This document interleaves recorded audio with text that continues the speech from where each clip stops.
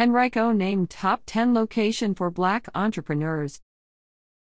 Henrico, Virginia has been named one of the best places for Black entrepreneurs, according to Smart Asset.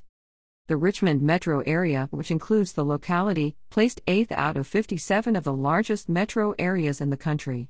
Metrics included number of Black-owned businesses, startup survival rate, median Black household income, percentage of businesses with sales exceeding $250,000, and more.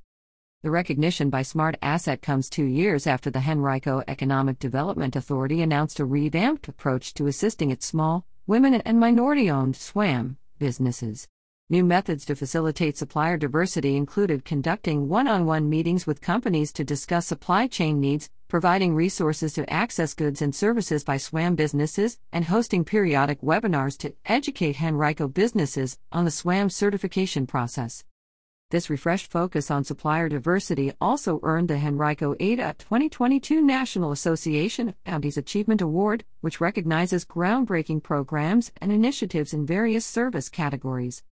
Since 2007, Henrico has spent $1.3 billion with SWAM businesses, and they account for 56% of its annual spend.